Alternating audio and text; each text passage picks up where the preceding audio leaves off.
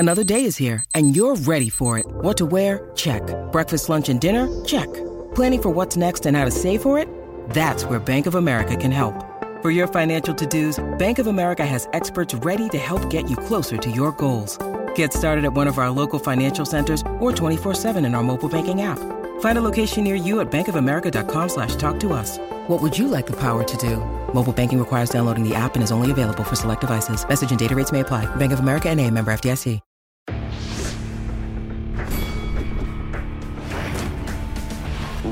Reveille, donks.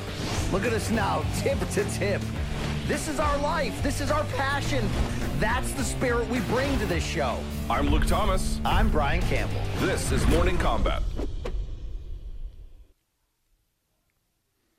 If you're watching this show, that means you're awake. And since it's 4:20, feel free to get baked. Hi, everyone. It's time for Wednesday's edition of Morning Combat. I am one half of your hosting duo. I join you from the capital of Estados Unidos right here in Washington, D.C., and I am joined by the Viceroy of Connecticut, the original CT dirtbag himself, my friend and yours. It's Brian Campbell. What's up, BC? How you doing, bro? Yeah, that CT with the CTE, that's your boy BC right there.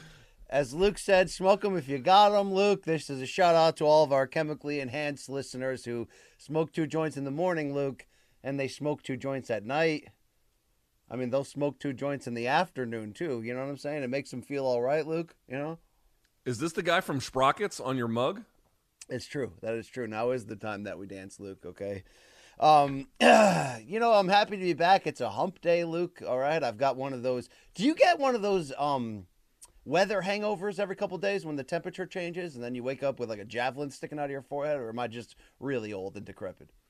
Only if there's allergies associated with the temperature change, but not temperature change by itself, I don't think. I mean, how old do I feel when I'm checking the barometer every morning, Luke, to see if I'm going to need some help there today? All right, there we go. Is the wind strong? I need to put on my sneakers today. God, we're old and pathetic. All right, we actually have a busy show, though, today, BC. So we've got a ton of MMA this weekend. We've got, let's see, PFL, I think it's tonight, PFL tonight.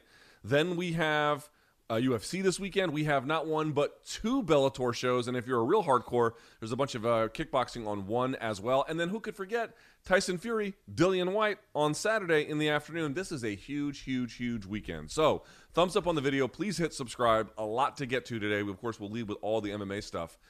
I want to remind everyone, we have a Morning Combat store. It's, in fact, very easy to find, morningcombat.store, BC. And we're in the middle of coming up with some new merch ideas, but we got some existing good merch. You see BC sporting right there. Yeah. Isn't that right? I mean, RJ Dunkelmaker told me, hey, BC, we know you like wearing the low T, One Love, Bob Marley midlife crisis hat, but the more merch you can wear on the show, the more we sell, Luke. So, here we are, right? You know what I mean? Here we are indeed. I'm going to start calling him RJ Knucklemania. Sounds like Dunkelmaker, Dunkelfucker, Knucklemania. Very good at his job, but his search history must be a shame, Luke. Okay, you know what I mean? It just must be. Again, let he who is without sin cast the first stone. These are not terms I would want to go public either. All right, so we've got that. Showtime.com is the label that pays. You can go to Showtime.com, get a 30-day free trial, which, by the way, that means both Bellator events this weekend. And, of course, we're going to have Charlo Castaño coming up in May. I mean, there's just tons of stuff on Showtime. So keep that in mind if you haven't taken the plunge yet. morningcombat@gmail.com will be the email for today's fan subs for Friday's Dead Wrong. And if you just need to reach the show, morningcombat@gmail.com. Plus, BC, we're trying out a new segment today, your level of enthusiasm for this new little twist. I think this is the first new segment we've ever had that I didn't conceive and birth and consummate and and take it the distance, right, for all the way. I think I see the head coming, Luke. This is the producers doing their own shit, so we'll be here to judge them just as the audience will. We'll find out. All right, very good. And what am I forgetting? Anything else, BC? As I comb my beard like a jackass? I don't know. You want to shout out any of our celebrity fans? Sean Brady, I see you. Okay. How about Adrian Yanez? Just a big time MK mark. Okay. What did he say? I missed. No, just in the past. I see you. I remember you. I know you. Okay. All right. Yeah, Adrian Yanez is great. And, Sean Brady wants me to get a neck tattoo. BC, there's a new tattoo place opening up not far from my neighborhood, and I'm already in contact with the head guy to get a tattoo on my birthday. What would you like me to get? Well, first I'd like you to reveal what your naval stamp is to the people, Luke. You don't It's have not to really show a it. naval stamp. It goes hip to hip. It's not really a naval stamp. All right. I think you should put your money where your mouth is and get something right about here, Luke. Not necessarily the Cody Rhodes, spot for that weird tattoo he has, but if you're gonna talk the talk, Luke, why not walk the walk? In fact, why don't we fly in Sean Brady? We'll make it a new segment, okay? We'll call it MK Inc. And he could, we could sit there and heckle you as you get needled. That'd be great. Luke. MK Inc. would actually be M Kink. Maybe that does work. Get kinky, yes, with MK, indeed, yes. Well, I'm gonna get something up. Like I'm just gonna work my way up my arm, so it's gonna be around this area here. But I'm excited about it. I'm very excited about it. So should be lots of fun. And I got my glasses repaired at the optometrist yesterday. How about that? Look at they work. Look at that. Isn't that nice? That's great. That's just great, Luke. Yeah, that's great. All right. Well, with that out of the way, let's get this show started if we can. We go to topic number 1. We will start with. Believe it or not, I don't know how they have it on here, but I'm going to start with UFC very quickly. Now, this is not the best card of the weekend, not even close, but it is the UFC. We do owe a little bit of promotion. So let's talk about it. UFC Fight Night, Lemos, or I'm told, by the way, it could be pronounced Lemos depending on where you're from in Brazil, versus Andrade. Main card will start at 9 p.m. on ESPN+, prelim card at 6 p.m. East on ESPN+. In the main event, Amanda Lemos taking on Jessica Andrade. Now, this is labeled as a strawweight fight, BC. But let me ask you this. What would you say is actually at stake for Jessica Andrade in this bout? I don't think it's so much about being at stake for Jessica Andrade. She's the old warhorse of the division. She's a former champion at 115 pounds. She's fought in all 3 of the original UFC women's weight divisions. Never fought at featherweight, of course. And she's coming off just a one-sided dominant loss there a couple fights ago to the current flyweight champion in Shevchenko. I think it's more about, is Amanda Lemos ready for prime time, Luke? 5 straight wins in a very crowded division, but they've been against, mid to upper mid competition. Now she's going up, more or less against the higher end, the elite, trying to crash this overall title picture that we have right there, Luke. This is more about, is Amanda Lemos ready for prime time? So, because 115, Luke, they don't F around. There's a tough-ass test in Andrade, who's, you have to believe, looking to remind everybody who she still is. But, Luke, this is, Brazil on Brazil crime, but it's more about the A side of this matchup, and that's Amanda Lemos. Well, I would say Andrade is more the A side. Well, I mean, she's the A side. But in terms of, the popularity, Andrade is certain. The one who's done more is certainly Andrade. But to your point, I think you're absolutely right. This is I'm not going to say a trap fight for Andrade, but the point you raised is well taken. Lemos is sitting at number, I think, 10 or 11 in the rankings. This would be a huge win for her, where Andrade is still sitting number 1 at flyweight. Now, Lemos has done some interesting work. Since losing to Leslie Smith all the way back in 2017, she beat Miranda Granger, Mizuki Inoue, Lavinia Souza, who was like a dynamite force in Invicta, although it didn't quite turn out that way in UFC. Montserrat Ruiz, who has all the tattoos, who I'm sure you love. And then she split decision to Angela Hill, which is a very good win. So she's 11-1-1 heading into this contest. That's a 5-fight win streak. She has earned, obviously, an opportunity against a highly ranked opponent. It's just that Andrade offers such a different level of ability. Certainly no one she's fought has that kind of strength. Certainly no one she's fought has that strength of schedule. This really comes down to whether or not, we're going to sort of find out, is she a player in this division? But for Andrade, if in fact the labeling is correct and this is going to be at strawweight, this is also a bit of a departure, right? Because she fought at bantamweight. She previously fought at strawweight too, but then she was back at flyweight. Now she might be going back down to strawweight. Yeah. Do you like that, BC? Because, yes, she's highly ranked at 125, but, dude, beating Shevchenko, I good luck, I guess. I don't really know who can do that. Look, she dropped a parachute in the middle of the 125 division, which is devoid of elite fighters for the most part, and certainly devoid of big-time names that we can get excited to see Valentina against. But look, she came up not only empty, she got absolutely dominated. I mean, it was striking how much she got dominated, put into a damn crucifix and just controlled on the ground. So her going back down to 115 tells me that, if she's got one more big run left at her, she sees, even though 115 is a more difficult division along the way, she sees a more clear path to the top. Maybe because she's been the champion there before, maybe because there's some matchups she hasn't faced yet. But she's only 30 years old, which is wild because it feels like Jessica Andrade has been around forever. And in fact, Amanda Lemos, you say depending on where you're from. Look, I'm from the USA. We pronounce it Sade, not Charday. But I'll give you the Lemos here if that's what you're looking for. She's 34, even though we've seen seemingly a lot less of her at the elite level. But even with that five-fight win streak, the best name on that streak is without a doubt Angela Hill, and that was a split decision. So this is, for Amanda, a big opportunity to make a big leap, and I don't want to go too hard on what this is about and not represent what you just said. Yes, this is also potentially about Andrade in a main event, in a featured spot, reasserting herself within the rankings at 115.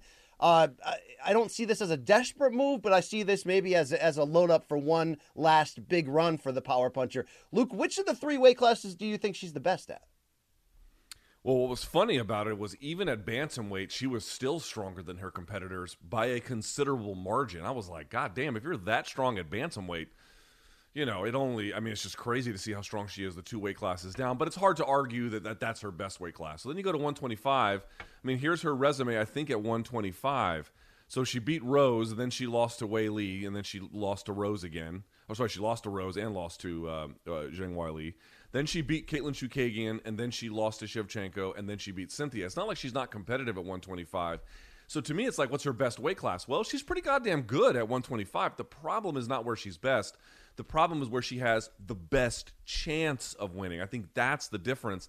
Because, dude, Shevchenko just bossed her around. And that's not to say that Andrade is some kind of bad fighter. I don't need to tell the audience how good Shevchenko is. I think it's one of those situations where, like, to your point, you're 30. Okay, you still got some time left. You're not at the portion of your career where it should be too hard to cut the weight. You're not 34, that kind of thing. And obviously 115 is a very difficult division, but we've already seen her on some level conquer it. I think that's probably playing into the calculus here. You could stay at 125 and beat everyone not named Shevchenko, but what does that get you? Whereas the current weight class champion, you've already got a win over her. And remember, even though she lost, I think, in the rematch to her, it got real dicey in the 3-round contest by the end. Shevchenko was Andrade was really turning things around. So I like 115 for her, assuming that the weight cut can be made in a manageable and not too impactful a way. I agree. And what you just said, I think, was the key part. Yes, she lost the title, in a bad way, a swift knockout loss to Wei Li, in which, look, in hindsight, she kind of came out there crazy, aggressive, over the top, and got served for it. But that loss to Rose in their rematch, Luke, it's almost a moral win because she rallied back. She bloodied up Rose, who's, again, the champion, and was right there. So I don't think we saw the end of Andrade's 115 elite run in terms of being solved multiple times, and you're like, okay, that's it. She still has something to prove down there, and I think is still a big-time player if she can package a few wins. We know that division's always crowded, but, how about she wins this, and we're talking about Mackenzie Dern, Luke? That's interesting. Who would you favor in that? Because Andrade is hard hitter on the feet, and Dern takes a fair amount of punishment. I think the thing about Andrade in most of her biggest fights is you're going to end up not favoring her because she's a tad bit limited compared to the more well-rounded fighters of this era. But her danger and her power and her ability, Luke, to not stop trying to win, which was evident in the loss to Rose in the rematch in which she almost won. And oh, by the way, don't forget when Andrade lost her initial strawweight title shot to Joanna Jędrzejczyk. Yeah, she was at that point where she's down 3-0, and we're like, okay, we're on our way to a decision loss here. And she had some big moments in the championship rounds there of just not giving up despite getting tattooed. And I thought she rocked the champ a couple times. So, would you end up giving the younger Dern the odds if we get there? Maybe.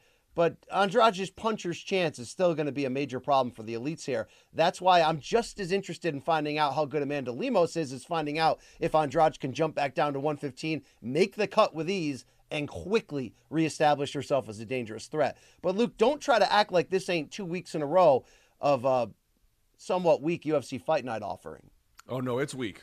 It's very. We're not going to spend a whole lot more time on this. In fact, we can move on to the other parts of the card that have some value. I would say that when looking at the card, BC, the thing that stands out to me, The co-main, Clay Guida versus Claudio Puelles, I mean, I just don't really care all that much. It's not a bad fight by any stretch, but it doesn't mean a whole lot. I will tell you that the 3 fights that open the main card, though, are pretty interesting. Manel Kape taking on Sue Mudaerji. It's okay. Macy Barber taking on Montana De La Rosa is a big one. And then Lando Venata versus Charles Jourdain. Luke, that women's flyweight bout is a BC special right there. Okay? Why? Because there's good storylines. There's good. It's a very even bout in Macy Barber and Montana De La Rosa, in my opinion, on paper. But Macy Barber is trying to turn things around, and even with a close win here and there on the comeback, I just haven't really felt like she's recaptured the magic that she had on her initial rise leading into that loss to Modafferi, where she's trying to tell everybody, I'm the next big thing, and oh, by the way, I got enough time to break John Jones's record as the youngest champion. We didn't get there. The wheels fell off, Luke. But even on the comeback, I've got questions. And it's not that Montana De La Rosa is a world beater per se. I mean, she is 2-2-1 in her last 5. But she's somebody who's getting better at a fairly quick rate, Luke. And I tend to focus a lot on the women's, flyweight and in this case strawweight divisions. Why? Because I'm an absolute dirt hole? No, because it's pretty competitive across the board on a level that some of the other men's divisions don't even have the same. I'm interested in this fight. I'm interested to see who's coming out of here, whose direction is pointing upward, Luke. I could tell just by the tone and the look on your face that you're not following me down this road, and that's fine, Luke. Okay? No, I think here I go again on my own. All right. I mean, I don't. You don't have to call the horny police on me, where you might have to call them on you, but nevertheless, I agree with your assessment of the fight. I just am a little bit more interested in Lando Venata versus Charles Jourdain. Lando Venata has kind of been all over the place in the UFC, had some great wins, had some bad losses, had a bunch of draws at the same time. He is coming off a win over Mike Grundy, which was his featherweight debut. This is a featherweight fight. And a small little note here, Lando Venata and me, we're not sponsored by Carbon, which is a company that was founded by Lane Norton, who is a PhD in nutrition science and is a proprietor of a lot of different things in the fitness and industry. And he has this app, the Carbon app. And again, I'm not sponsored by it, and neither is Lando Venata, but I know Lando had, and I've seen the evidence of it, had told Lane that if it wasn't for that app, his career would probably have been ruined. He needed a way to control and get his diet down to where he could get to the weight class that was best for him, and he was killing himself doing it. And the Carbon app is the one that helped him. Lo and behold, I'm 45 pounds down by virtue of the Carbon app as well. So a little bit of a commonality there. It's been really, really helpful for me, and it's been really, really helpful for him. And this is his second fight at featherweight, and I'm really hoping, win or lose, you can get all you ever want for a fighter is that they can get the most out of themselves. That's really all you ever want. And I feel like he's been kind of searching for it and making changes and blah, blah, blah. He's in a good spot, but Charles Jourdain is a very, very tough customer coming off of a win himself. So something to keep in mind. Also, Manel Kape taking on Sue Mudaerji. Manel Kape, BC, you know this, kind of started UFC, 2 losses in a row. Didn't look that great, but since then has looked a lot better. One of the guys that was pulled out of Japan in terms of where he was fighting previously into the UFC. He could really continue his turnaround and his fortunes and make himself a serious contender with a win on Saturday as well. Yeah, something to watch for. He's won 2 in a row. We'll see where he's headed, Luke. And can you believe Macy Barber's still just 23? Isn't that wild? That's insane. I mean, that's completely insane. But good for her because she's obviously. I mean, she got a lot to prove. Luke, that split decision win over Miranda Maverick. I didn't see it. I didn't see what the judges saw. She's got a lot to prove here. I thought Maverick took it too, but it was very, very close. So in the end, that's what happens. And I'm sure I'll watch the Lando fight. I just don't follow him on Instagram like I do other fighters, Luke.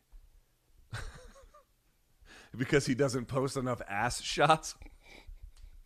All right, let's talk about the Bellator fights this weekend. Now, of course, we'll lean into them a little bit more for predictions and whatnot come Saturday, but we have not one but two, or come Friday, excuse me. But we have not one but 2 of them. Bellator 278, which of course will be Friday.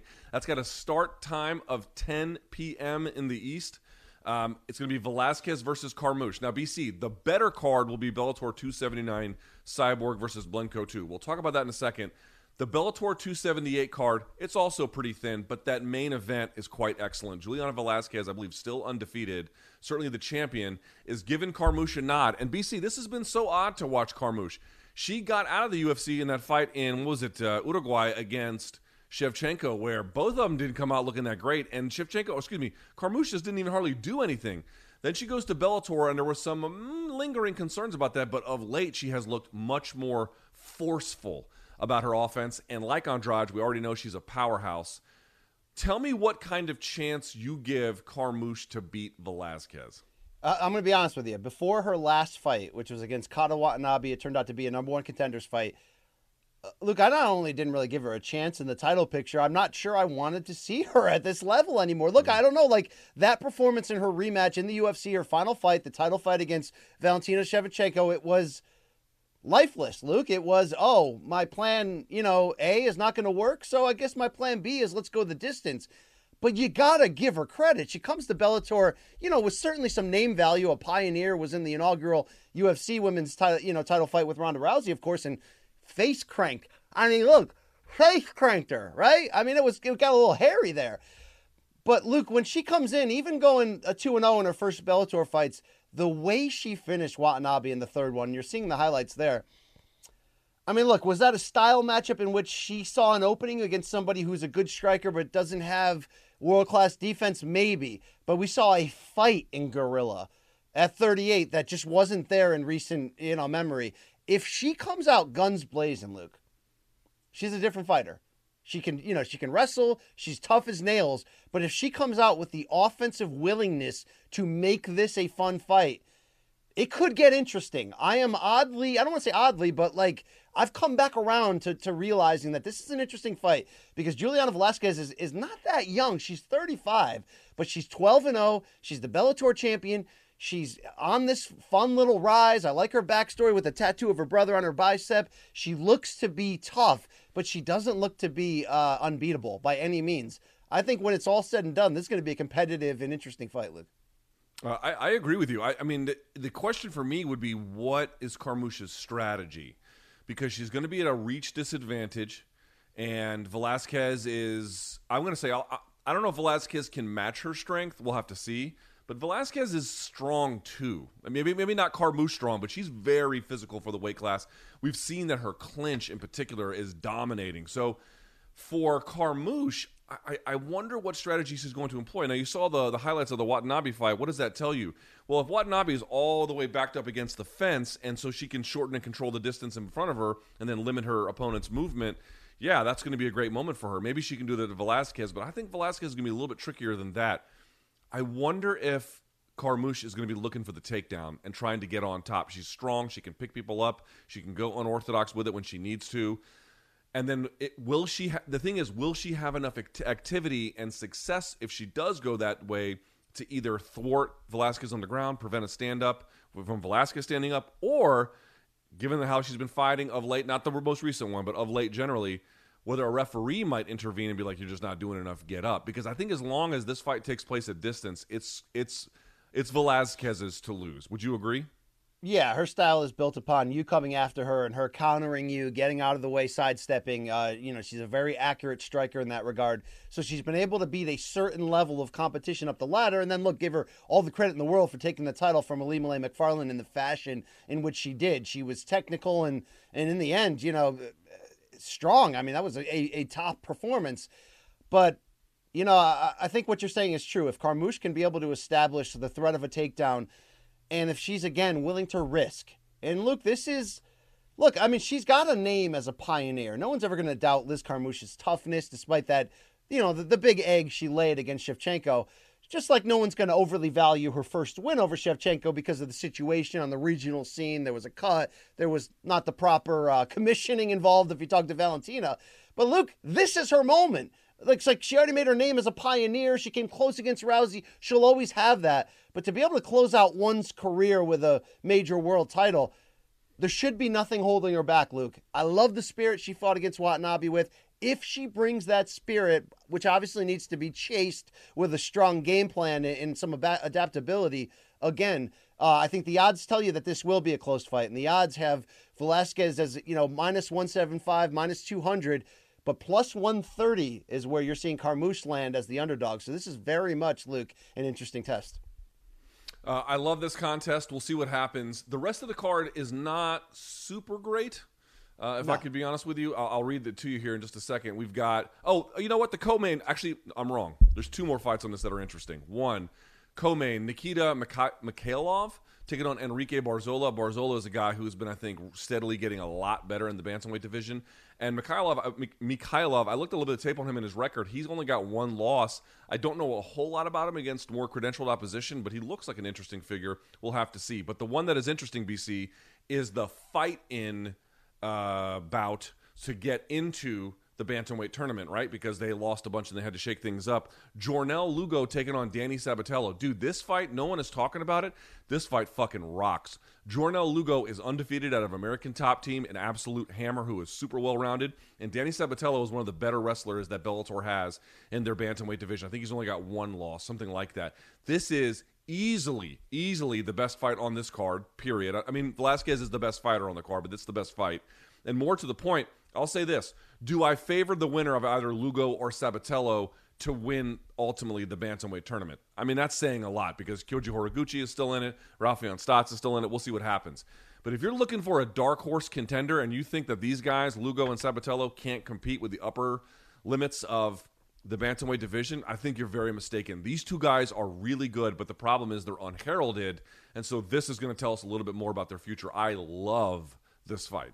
Well, Luke, you should also love that co-main event a little more than you mentioned, because although Barzola was initially set to face Josh Hill, who had to pull out with COVID, and now he's facing Nikita Mikhailov, this is also a play-in bout with the winner moving on in the Barzola-Mikhailov fight to face Magomedov. That's right.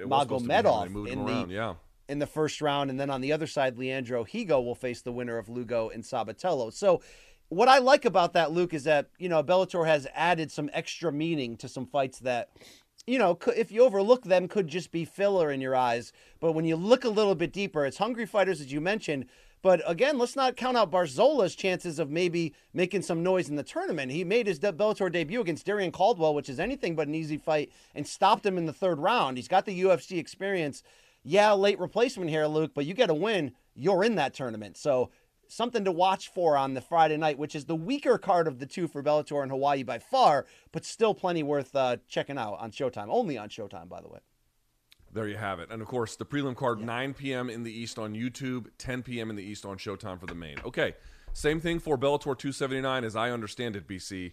Now, this is, in my judgment, the best card of the weekend and certainly better than Friday's card. It's designed to be that way. This card is sensational. Very good. Chris Cyborg takes on Arlene Blencowe in the main event. BC, you gotta love Juan Archuleta taking on Rafael Stotts, Kyoji Horiguchi versus Patchy Mix, and back in action, Ilema-Lei McFarland taking on Justine Kitch. Plus, there's a bunch of good fighters on the prelim cards, including, no one's talking about this, Yancy Medeiros in Bellator taking on Emmanuel Sanchez. I mean, what a fucking fight that is. Okay. Dude, yeah. How good is that fight on the prelims? That's Emmanuel Sanchez moving up in weight after those back-to-back defeats there, El Matador. Luke, that could be a special brawl. We know how badly all of these Hawaiian-based fighters that were previously with the UFC always wanted the UFC to come to their island and make a big event. It never happened. Now you got Yancy Medeiros going to do this on the Bellator card. Luke, this is going to be interesting, and I wonder if that gets bumped up, by the end to the main card. Sometimes that happens. Either way, a lot worth checking out here. But, Luke, let's get into the Grand Prix in a second. That main event, though, will the third time be the charm for Arlene Blencowe? 39 years old from Australia. You know I'm a super fan. I like her style, Luke. I like the anger fists, all right? They're angry. But we've seen her twice at the world title level with Bellator, 0 for 2. But when you look at that loss to Chris Cyborg the first time, Luke, I didn't give Arlene much of a chance coming in. Ultimately, it took place in October 2020. She loses by second-round submission. But, Luke, she was kind of game for parts of it. She had some moments. We know she's a puncher. She's a good boxer, has a professional background in a bunch of different MMA disciplines. I know I've been saying this ever since Chris Cyborg showed up in Bellator and won the championship, that she's dominant. But one of these days, Luke, she's going to show up and she's going to be old, or she'll be flat, or she'll have the bad luck that happens in the fight game. She'll get caught early. Luke, do I have a feeling here that Arlene Blencowe can do the impossible? Because she has put her nose to the grind despite high-level defeats and always come back. She trains at Jackson Wink, goes long stretches away from her family, works with Holly Holm and everyone else there. She's coming in with a level of determination that I don't want you to sleep on, Luke. Are the odds going to be against her, against Chris Cyborg, just, less than 2 years removed from being stopped? Yeah, They are, Luke, okay? They are in a big way. Plus 775 is Blenko as an underdog. Minus 1,400 is Cyborg as your favorite. Luke, tell me I'm crazy. Well, you're crazy for saying nose to the grind as opposed to nose to the grindstone. Heard it both ways, guy. All right. First of all, be cool, okay? I mean, seriously here. All right. But Luke, I mean, you know, I don't quite share your. I don't see it that way. I'll be honest. Of all the fights on the main card, this one might be the least competitive. Doesn't mean bad, but it is the least competitive, at least from what we know. We'll have to see how the fights play out.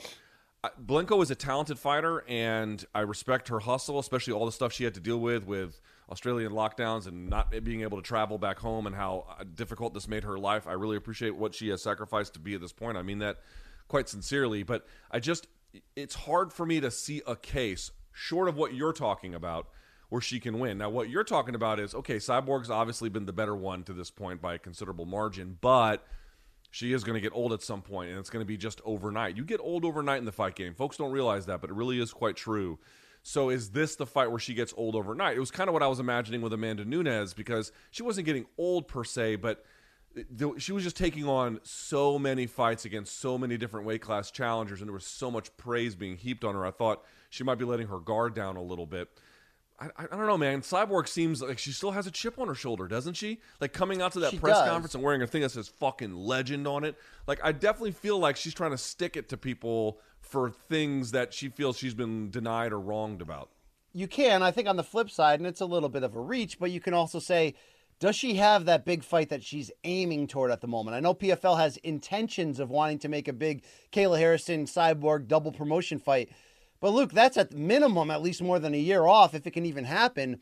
I'm wondering, you know, what is the Cyborg motivation here despite survive in advance? So, look, did Blenko have monster moments in their first meeting? No. But I think, Luke, when you look at who has had any kind of good history against Cyborg, it's a small group. In the past, we said, look, unless you're Amanda Nunes and you have the combination of chin, power, daringness, and really overall greatness to stand in there and take it to the bully, the big warrior Cyborg, you know, that might be your only chance. Well, look, none of these women are Amanda Nunes, right? But if you had to say who there has the combination of size and power and a good boxing background ability, if Blenko decided and said, look, I already fought her straight up, I got served, right? I tried my best, I had a moment or two, I got swallowed up. What if I take the fight to Cyborg? Because, Luke, I think when the wheels fall off and when she eventually, if she hangs around long enough, gets solved, gets upset, I actually think it's going to look a little bit like Juliana Pena versus Amanda Nunes, meaning the champ one day is going to come out a little bit flat and she's going to have a hungry person in front of her who just won't go down and keeps pushing the fight. Look, it's not an easy challenge for anybody, but if Arlene Blenko looks at the realities of where she is in her late 30s, third chance at a title, nothing left to lose here, right? Only to gain. And she goes for it. This is the platform, the foundation you would need for an upset to have a chance. It's just like, Luke, you didn't call Pena over Nunes. And I'm not saying you're claiming you are, but you did say, hey, people, sometimes you got to stop looking at the odds. Sometimes you got to stop staying with all these narratives and just see a good fight break out between two hungry fighters. Let's see if Blenko can do that. Let's see if she can go all in, Luke. That's the entertainment I'm looking to see. You know what I mean? Does that equal an upset? It may not at the end of the day. But if she's willing to go all in, we may have a fight here. Okay, that's 2 cents from your boy BC. But, Luke, I don't know if you saw they put a little asterisk on the McFarland-Kish bout. First one to shit their pants loses. Or wins, depending on your perspective. Yes, I won't. Listen, I'll say this for Blenko's chances, and we'll talk about some of the other fights on the Grand Prix. If Cyborg is slipping a little bit, and if Blenko has the right game plan and can really push her backwards, quite literally push her backwards, I think she can win. But short of those things being in play, it's hard to see a realistic path. Of course, MMA is crazy. We'll have to see. But that's where I'm at on this one. And I think you'd largely agree with that. If Cyborg is dialed in and patient and careful, do you really believe that Blenko can beat her? No, and then this is what happens when you have a long dominant champion in any combat discipline. when it just is win after win after win, you start digging deep and going, who's going to be the person? Who's going to be the one that's going to make a fun fight here? I'm just saying, of the recent run, maybe it's Arlene, Luke. Maybe it's the damn anger fists, all right? Let's see how angry they actually are come Saturday night in Hawaii, Luke, okay? All right, so let's talk about the other Luke, you fights. ever get laid in Hawaii? They do that to you right when you walk off the plane. Okay, so let's talk about the other fights on the card, dad jokes. The bantamweight tournament. We'll start with Juan Archuleta, who, of course, is filling in for the champion, Sergio Pettis, taking on Ralphian Stotts. Stotts having to, I don't know if permanently or certainly temporarily, leave the gym of Duke Roufus in order to prepare for this. Archuleta, former champion in this weight class, has fought certainly out of it, but back at 135 now, as I wrongly assumed that he was still relatively youthful, he is not. He's 34 years of age. As of September, he'll be 35.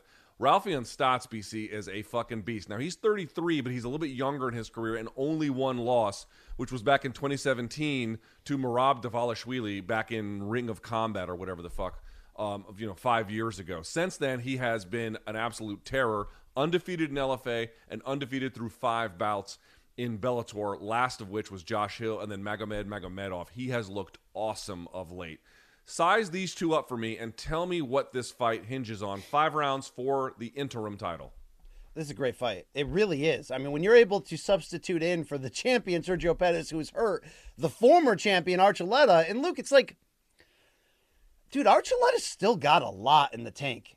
He's 34, but Luke, who has he lost to? Okay, he lost a 5-round decision to Pettis in which he was competitive, but a craftier fighter in the moment got to him. And then one division above his head, he entered that Featherweight World Grand Prix and pushed Patricio Pitbull 5 full rounds. Luke, before that, his only loss was in like his 5th pro fight in World Series of Fighting back in the day. Here's a guy, I think, who has really figured out how good he can be as his confidence has grown. Did he find out a certain level of plateau against Pettis? Yes. His straight-ahead attacking style didn't have the same nuances that Pettis, who can counter and has better footwork, did show. But Archuleta's had a long time off since then to go back in the lab and really figure it out. He should rightfully be the underdog here against Stotts, who is coming on in such a big way. You mentioned not young, he's 34, but he's just now figured it out. That performance against Magomed Magomedov was eye-opening. How you can go in there against a decorated grappler and just outgame him on the ground. Styles-wise, Luke, it's Stotts' ability to put on the pressure and bring the threat of the takedown against Archuleta's insane pace, which very few can match. I think we're looking at a high-speed thriller here. This is a great fight coming at you. And in terms of replacements, again, you could do a lot worse. I like the pivot here from Scott Coker to plug Archuleta in for Pettis, bring in a couple play-in bouts to try to fill out the rest of the bracket. But you should dial in if you're a MMA fan Saturday night and get ready for both of these Bantamweight Grand Prix fights, because this is a great way to kick off the tournament. Yeah, here's what I'm thinking about this fight. Your argument about the pace of Archuleta is correct. Stotts is an absolutely dynamic wrestler and grappler, but here's what I'll say for Archuleta. He's got great takedown defense, and he's got great scrambling, and he's got great cardio, which, of course, impacts his style. Now, his style it involves a lot of work, Archuleta. It's a very laborious style, but if you've got an incredible motor, then you can keep that up. So, one, we're going to see exactly what kind of motor at the elite level, which I would consider this, that Stotts has. 2, if Stotts can't get the takedown, what does he do with a guy like Archuleta? Because I don't think he's the kind of sharpshooter who can absorb pressure the way you talked about, like Sergio Pettis was. Sergio Pettis he's a real dynamic, sharp, excellent, when he needs to be, counter striker and boxer. I don't know if Stotts is that guy. We'll have to find out. But that's really what this is going to come down to. I don't know. Listen, Stotts might be able to get the takedown on Archuleta a couple times, maybe a bunch of times. I guess we'll have to see. And if he can, well, then throw out everything else I'm about to say. But assuming that's not by itself enough to win, he's going to have to also have an answer for a guy who doesn't stop moving and who just jousts in these blitzes coming in from far apart and doesn't stop doing it. It's a huge test for Ralphian Stotts, who, of course, was supposed to get the fight against Pettis for the world title. Now he has to win the whole fucking tournament and then fight Pettis just to get that fight where he was previously going to be at. So it's a tough contest, man. Really, really asking big questions. Can Archuleta add some wrinkles to get past some of the things that have held him back a little bit while building on his strengths? And is Stotts really of the championship caliber? There's no better test other than the champion himself than Juan Archuleta for us to find that out. and even though we're only going to see half of the bracket this weekend. I mean, we have 2 play-in bouts Friday night, and now we have 2 tournament kickoff bouts here. Not only this Stotts Archuleta fight, but of course the fight we're going to talk about now, Kyoji Horiguchi, who you can argue, even with the loss to the champion, that last second sort of dynamic knockout loss to Sergio Pettis, could easily be the betting favorite coming in. He'll be taking on Patchy Mix, a former title challenger. But Luke, I'm most interested on these first 2 nights to see who's going to make that early statement that the tournament is theirs, because it feels a little wide open at the top. And what I mean by that is Raufeon Stotts already, as you mentioned, seemingly secured a title shot, and then they dropped this tournament format in him. Archuleta was almost considered an afterthought in this tournament, and now the former champion's put right in, and he's going to fight for the damn, belt, for the interim title. And then you got Horiguchi coming in there looking to prove everything that happened in that 1 second that he lost the Pettis fight after dominating was wrong. You also, of course, have Magomed Magomedov, who's not fighting this weekend but could be a sleeper himself. I want to see who we're going to Monday morning on Morning Combat be like, wow, that's a firm opening statement as to who the favorite should be in this tournament. Totally agree. Love that contest. When we're talking about the case of Patchy Mix and Kyoji Horiguchi, I will say it again, dude. Horiguchi was beating Sergio Pettis every which way until he just wasn't. And so there's a question of, how does he recover from the knockout? How does he get right again? Now, of course, when he lost to Kai Asakura the first time, getting knocked out, he came back and then knocked him out, I believe, and certainly won the second time. So, Horiguchi, fair to say, Horiguchi is the best fighter in this tournament. I don't think that's really a stretch at all. He's the best one, right? He is. I mean, he's your favorite, right? Is he your favorite to win this? To win, yeah, I would say it's him. But here's the thing. Patchy Mix can be... I don't think he's shown what Horiguchi has shown, but it'd be very foolish to look past him. That win over James Gallagher was phenomenal, and I guess Gallagher is not Horiguchi, but I understand. I think in all of his fights, except the one he lost, BC, to Juan Archuleta, Patchy Mix has finished all of his Bellator opponents via submission. I mean, the guy is just an absolute back take machine. So this is a winnable fight for Horiguchi, but a bit of a trap fight if he's not careful, or if there are any lingering effects from what had happened to Sergio Pettis. I don't suspect that there will be, but this is why you got to fight it out, because we just don't ever know. I think there's a little bit of pressure on Horiguchi here because of everything you just said. I mean, he was on his way to being the champion, Luke. He was on his damn way. And then he loses that fight. Now the champion's out of this tournament. He's got a real chance. I talk about who's going to make the biggest statement. I think Horiguchi has the best chance here. Tough fight against Mix, but I'd like to see him come out and dominantly show us where he is in this bracket in terms of, who we should be following. Stotts is going to have that same chance on his side as well. But when you look at the odds for both of these fights, Luke, plus 175 is Juan Archuleta, the former champion, the underdog, against the minus 225 Stotts. I can agree with that. And on the flip side here, minus 280 Horiguchi, the favorite, over the plus 215 Patchy Mix there. I had some reading comprehension issues, but it's showing you, Luke. Damn, what a good weekend for Bellator. I know we're coming off a tentpole card at 277, which had, some hit or miss in terms of the results. But you talk about 2 days here, even the Ilima-Lei McFarland joke aside, when she shows up in Hawaii, Luke, the crowd goes ape shit. So I am looking forward to seeing her on the same weekend that her former title will be contested in Velasquez Carmouche, getting another chance here against Kish to make her statement to come back to another title shot. Because I think with a win here, Luke, we could be seeing Ilima-Lei getting that chance to regain her belt. Yeah, we should talk about that. So the champion defends her belt on Friday night. The champion previously beat Ilima-Lei McFarland. But if McFarland gets this win over Kish, which I would widely expect to be the case, I think they're headed towards rematch city. This is a chance to boost back her profile as a contender, former champion, to get her back where she was. And you indicated, and we talked about it before, dude, look at all of the Hawaiian names, and I'm sure I'm leaving some out here. Yancy Medeiros, Kai Kamaka III, I believe, let's see who else we have on here. Keone Diggs. I think Bobby King is even from Hawaii, although I could be wrong about that as well. And then on down the card. It's a showcase. If you missed MMA in the early sort of mid 2000s, you missed or even the 90s too. You missed that Hawaii was an absolute hotbed of not just where good fighters came from, BJ Penn and many others, Ronald Machine Gun Jun, and some other ones along the way. But Max Holloway, Well, but I'm talking about late 90s, early 2000s, that era. But it was also, Blaisdell Arena was a home to so many important big fights. Super Brawl came out of there. Icon Sport came out of there. It's great to see a major organization back in Hawaii and showing people what Hawaii used to mean to MMA back again. So, and if love you didn't, that. If anyone didn't see when Ilima-Lei McFarland made her Bellator debut in Hawaii the last time they were here, Luke, there is a short list of people who in their hometown in the combat sports game can create that type of excitement. It's basically Terrence Crawford in Omaha, Nebraska, anyone in the UK, right? And Ilima-Lei McFarland, I mean, they were going ape shit for her, Luke. So you can check out 2 nights of fighting if you're local in Hawaii, and I'm sure there'll be some good post limbs at the Lava Shack parking lot, Luke. And maybe get a gubernatorial debate going if we can, yeah. That joke is good, but I'm not going to add anything to it. I'm just going to leave that there. Still works. Yep.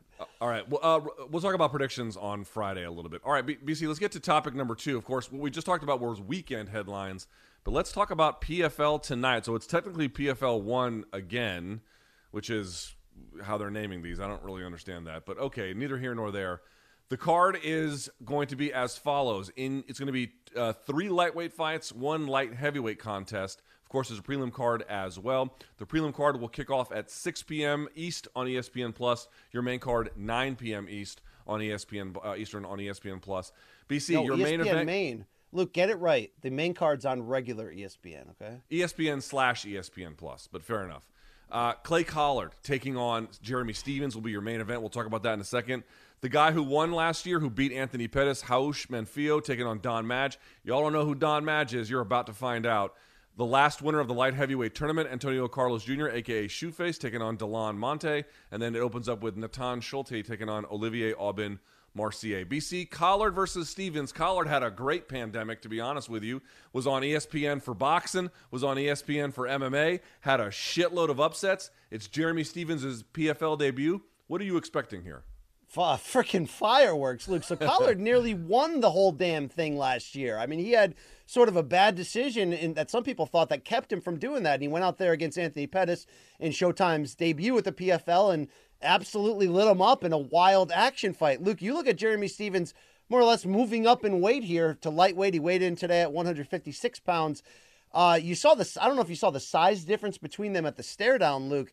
This is going to be a fight. This is going to be a brawl. And I think just adding somebody of Jeremy Stevens' entertainment value is a boon for PFL in this lightweight tournament. But I want to see, Luke, if he can come out there a division above maybe his best work in the UFC and make a run at it. It's no easy test against Clay Collard. And I even fell into okay, he's got some boxing upsets, but he's a journeyman for a reason in MMA. We saw him lose back in the day in the UFC to Max Holloway. He is who he is. No, this guy has worked it. He was opportunistic during the pandemic, as you mentioned, but he's figured out, Luke, how to be a tough out for anyone. This is not an easy fight for Jeremy Stevens. I think we need to understand that. And I think given their backgrounds, smart cage, or you can have a dumb cage, Luke. You're still going to get action. You're going to need somebody to count all those strikes because they're coming for it. Did you see what I forget which leader it was of the PFL? He was doing a Barstool Sports podcast, and he was asked about open scoring, and his answer was, well, he's quite rightly that's a commission issue, so we can't do that for them, which is quite true. But he was saying that that they might have a computer modeling / statistical numerical way of getting open scoring without the commission being involved. I'm like, you guys throw random numbers on the screen that are of literally, and I'm not exaggerating, zero value to anybody, and now you think you're going to come up with a mathematical solution to work around commission intransigence around open scoring. Okay. All right. I believe that not at all, but neither here nor there. The card is good, BC. Now, I will say this. Would you say Clay Collard is a journeyman? Is that a fair way to put it? Because if you look at his most recent run, BC, his last win came at PFL in the 2021 season in June, which is great. He had 2 back-to-back wins, one over Pettis, one over Luderbach. But then he lost to the guy who eventually won the whole thing, Raush Manfio. And then he had 2 boxing fights that he also lost to Damian Sosa back in 2021, and then Yoelvis Gomez. He lost that one on Christmas night as well. Is he a journeyman? What is he? Yeah, I mean, at his core, he's a journeyman. But as I just, gave him at least a petal of a flower, Luke. He's used those journeyman opportunities to toughen up and across 2 sports, be a hammer, be a tough out, dude. I mean, look, he was the joy of 2020 for top-ranked bubble boxing, where they had access to just a small amount of fighters, and he kept showing up and kept upsetting prospects. But I think he's used that to build his confidence in his striking and adapted it well back to the MMA game, where, okay, is he still a journeyman? Yeah. That could be a disrespectful term, but he's a tough as shit journeyman, Luke. And, what are the odds on this one, Luke? Do we have the odds in first? Let me look them up here. I can look those up. I will tell you, but I also wanted to ask you the following, if I may, BC, which is pop quiz. What was the year where Jeremy Stephens last scored a win? What was the year? I would guess it was the fight before he got knocked out to the body by Jose Aldo. So that was probably 17.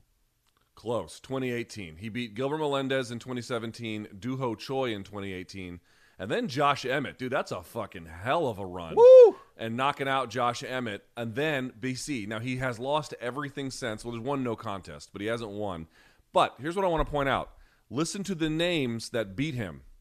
Jose Aldo, Zabit Magomed Sharipov, Yair Rodriguez, which, by the way, he was losing that fight at the end there, Calvin Kattar, and Mateusz Gamrot, who's about to be the next big thing probably in that weight class. Certainly he's going to be a very difficult guy to beat. So it's not like he's losing to fucking chumps, man. He's only losing to very, very elite, or at least at a bare minimum, very, very good fighters. I don't think he's shop-worn. I just think that, he's certainly older, obviously, but I think that this is going to be a better demonstration of where his ability is. Because, if you lose to Aldo, okay, you can't beat that guy. But what's that supposed to mean? Does it mean you can't beat Clay Collard? Doesn't mean that. But we'll have to see tonight whether, in fact, he has some more significant issues going on. And if you're looking for odds, minus 105, Collard the favorite, minus 115, Jeremy Stephens. That's basically a pick-em there, Luke. And, of course, we're all looking, hopefully Stephens can end up rematching Anthony Pettis this season. So, look, PFL keeps doing enough good things to keep me tuning in, okay? We'll see what happens here. But, Luke, how about Shoeface, a minus 900 favorite in his first fight since winning it last year? Did you see the comments he gave this week in which he said he paid more taxes in 2021 on his PFL winnings than he earned the previous year in the UFC? Do you believe that? Yeah, here's the thing. It's like everyone focuses on the fact that, there's low fighter pay. I mean, no one has been beating that drum, maybe except for John Nash more than me in the Josh Gross too. But certainly I'm not hiding that, nor am I changing that is what the story is here. However, this is just good publicity for PFL. PFL can't ever have the roster that UFC can. It's not in the cards. They will always be something like MLS to, some major European league by comparison. It's just what it's going to be. However, they can get a ton of good praise, and they can, I would say, they can bat outside of they can fight outside of their weight class, so to speak, by offering these huge purses. They can get certain guys that they ordinarily would not be able to get. Dude, Shoeface is a quality fighter, very high-level jiu-jitsu player, independent of MMA. And, of course, he had some ups and downs in the UFC, but he's still very good. Delon Monte, seems like he's in for a bit of a rough run, but this is, everyone focuses, UFC doesn't pay shit. Okay, well, they could pay more, certainly. No one knows everyone knows that's the truth. But I actually like how PFL positions itself here, but we have a clever way of getting just about anybody good paid. You just have to come into our tournament. It's a really interesting way of setting things up. Yeah, you just have to come win our $1 million. Luke, to close here. Which he did. No. We got to talk about this co-main. You skipped right over it. That's what I'm trying to transition into, Luke. You know what I mean? I got co-hosting abilities here. You talked about your boy Don Madge being a great best-kept secret if you haven't been in on it. He's the betting favorite in this one. Are you saying that he's a monster threat to come out here and steal this divisional championship? Yeah, he might win the whole thing. Don Madge is fucking awesome. He's very, very good. Don Madge only in the UFC, he only had 2 fights, I think, in the UFC. Tay Edwards, folks may not remember him. This kid looked like $1 million on the Contender Series, super muscular, and had a wrestling background and was knocking her. He looked like the new Josh Koscheck or something, and then Don Madge fucking handed him his ass pretty quickly. And then he fought Fares Ziam, and he decisioned him. And I think what happened after that, he had canceled bouts against Magomed Mustafayev, canceled bouts against Nasrat Haqparast, canceled bouts against a lot of guys. And I think what ended up happening was there was some travel issues and maybe some visa issues as well coming from South Africa. So I think UFC just let him go. Not that he was bad. They couldn't make use of him and they couldn't give him fights. So they had to kind of set him on his way. Then he had one fight in PFL where he beat Nathan Williams, and he stopped him in the second round with a rear naked choke. Ladies and gentlemen, Don Madge, if you don't know who he is, South African fighter. I would say he's much more of a Muay Thai specialist than he is, a submission threat per se, but well-rounded, an excellent striker, and a violent one on top of it. Don Madge is fucking awesome, and I'm telling you, if he wins tonight, I would say he might be your favorite to win the whole thing. He is super, super good, but House Manfio came in with no acclaim and then took the whole thing. So it's a tough fight. It's a great one, but this is one to keep your eye on. The winner of this is probably your prohibitive favorite to win the whole tournament. Yeah. Are you going to be tuning in early for Omari Akhmedov, Luke? I wouldn't call Omari Akhmedov appointment viewing, if that's what you mean. Anything else on the card catch your interest, BC? There's some other ones that are good. No, that's about it. But hey, PFL, I'll give you the chance to win me over again. It all goes down tonight, Luke, so check your local listings. Thank you. Yes, and if you need to order Uber Eats, the PFL Smart Cage can do it. Although, did you see their set for the weigh-in yesterday? No, I didn't. Awesome. It looked fucking great. Do you think they'll let Randy Couture wear my One Love hat? That is in his style, Luke, to wear that. Yeah, but Randy Couture is Randy Couture. You are just a Connecticut dirtbag.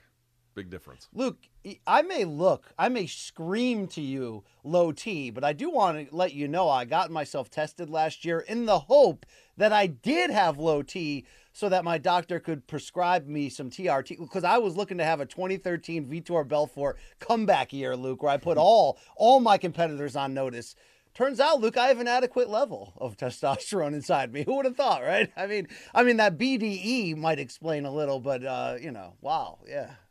All right. Are you done? Okay. All right, topic number 3. Now we'll talk a little bit about boxing, BC. Bring us up to speed. Tyson Fury will take on Dillian Whyte. Main card, as I understand it, will be at 2 p.m. East Coast time on ESPN Plus pay-per-view. And then your prelim card, they have it as 1 p.m. East Coast time on ESPN Plus. You can check out the full fight card if you want. Tyson Fury, BC, about a minus 550 in certain places. Dillian Whyte plus 400. That's pretty close for a Tyson Fury fight. Set this one up for us. Yeah. Say again? I think it should be that close. Look, this is a great fight. All right. So set it up for us. For MMA fans who don't know, British fans probably know, but for American or whoever, who is Dillian Whyte and why do you consider these odds so fair? Yeah, look, Dillian Whyte is tough as frickin' nails. He's 6'4". He can punch. He's durable. And he's come the hard way to get to where he is. Finally, look, he's been a mandatory, paid money to step aside for years. But what he has done is, look, we first knew of him when Anthony Joshua was on the rise, back when Joshua was fighting for Showtime, and they were amateur rivals. And look, let's give Whyte credit. He came into that fight. He hurt Joshua. He nearly, had him in trouble and then got stopped himself. Since then, he went on an absolute tour de force, beating everybody the division offered to him. He beat Derek Chisora twice. He beat Joseph Parker, the former champion. I mean, on and on. And then we got into that 2-fight deal with Alexander Povetkin, in which, Luke, he was knocked out and sent to hell. As vicious that vicious uppercut. As vicious as you possibly could by a one-punch knockout. His mandatory status had been lost, but what did he do? He went back into a rematch with the 40-year-old Povetkin and reversed the curse and sent him to hell. He's only 34 years old. He's big. He can punch, and he goes after it. And yes, should Fury be favored? Of course. Tyson Fury is the most skilled heavyweight of this era by far, right? I mean, Usyk's making some noise on his own, and we'd love to see if they can ever consummate that. But Fury is a special, special being. And look, Whyte's got a chance here. Now, is it a puncher's chance? Probably in the end. But I do want you to realize that Tyson Fury has been fighting a little bit more than normal in recent years. You know what I mean? This isn't the skinny, slick guy against Klitschko from 2015 per se. He's putting on more weight these days. We saw him get into an absolute brawl with Deontay Wilder in their third fight last year, in which he got dropped twice, got back up, kept fighting. Luke, this has potential to be a very fun fight if Dillian Whyte can really time the chances that he takes. And now look, does he have a massive reach disadvantage against Tyson? Of course, right? And also a 5-inch height disadvantage. But he's not a regular heavyweight. Dillian Whyte is a super heavyweight. He's 6'4". He's 265 pounds, whatever. I mean, he's a legitimate puncher and tough as nails. It's his job to make this a fight, not a boxing match. And I just think the recent trend of Tyson, bringing on Sugar Hill Stewart as his trainer because he wants to be more offensive. I'm not saying this plays into Dillian Whyte's hands, but this is a good time for Dillian Whyte to be fighting Tyson Fury and being willing to go for it, which he always is. And you want to talk about an event, Luke. The pay-per-view card sucks. It's a shitty one.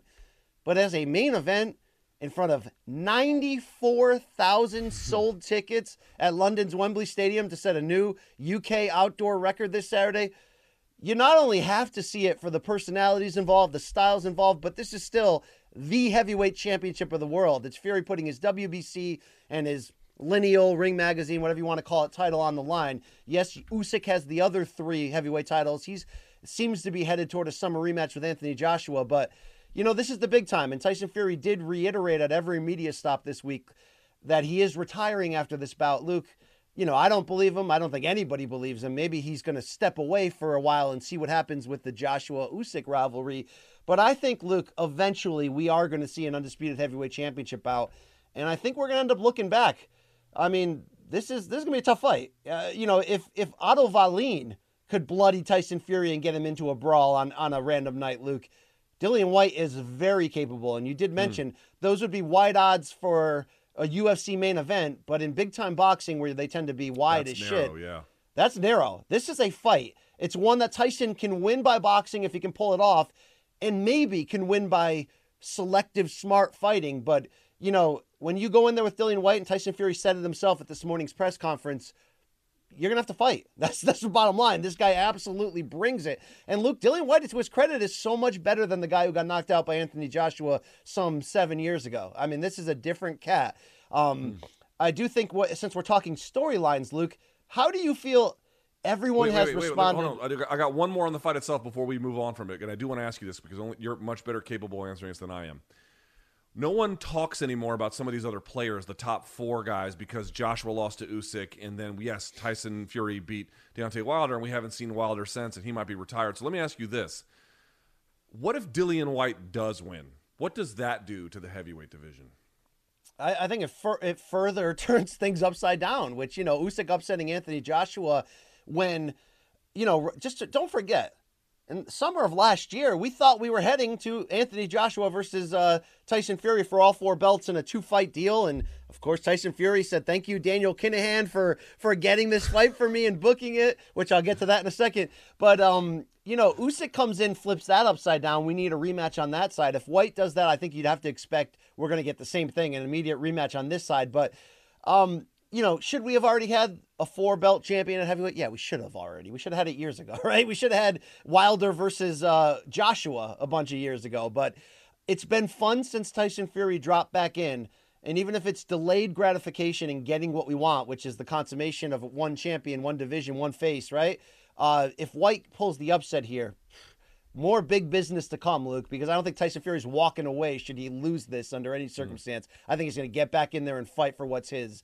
But I did want to transition into that other storyline lingering over this and boxing in general, Luke, which is the Daniel Kinahan situation. You went very educatedly, gave out a great extra credit video this week on youtube.com/morningcombat, focusing more on the UFC side of it, and the UFC fighter who called out Kinahan's name and had to deal with our boy Alan Dawson of Insider coming at him. But in boxing, Kinahan has even more deeper roots with MTK, even though, Luke, every single person is denying the shit out of seemingly ever knowing Kinahan or ever having worked with him.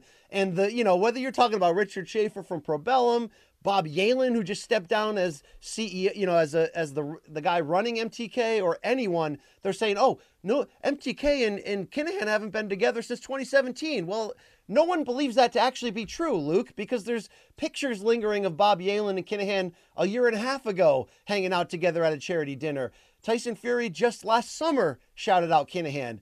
I'll give credit to the British outlet that sat down with Tyson Fury this week and finally was able to ask him and pushed him with 4 or 5 questions in a row. And Luke, it was dodge, it was deflect, it was, that's his business, it's not mine. He wasn't a part of the negotiation of this fight. I have no dealings with him. Luke, I'm going to say it right here. everybody's fucking lying. I get why they are, but it feels like everybody's fucking lying. Now suddenly no one ever knows who Kinahan is. Dude, he's been a monster player behind the scenes. Now that the U.S. government is saying if you deal with him, you're in trouble, you're seeing...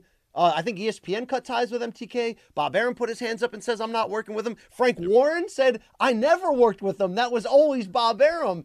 And now today, Luke, MTK put out a press release, said that they're ceasing operations because of these unfounded allegations.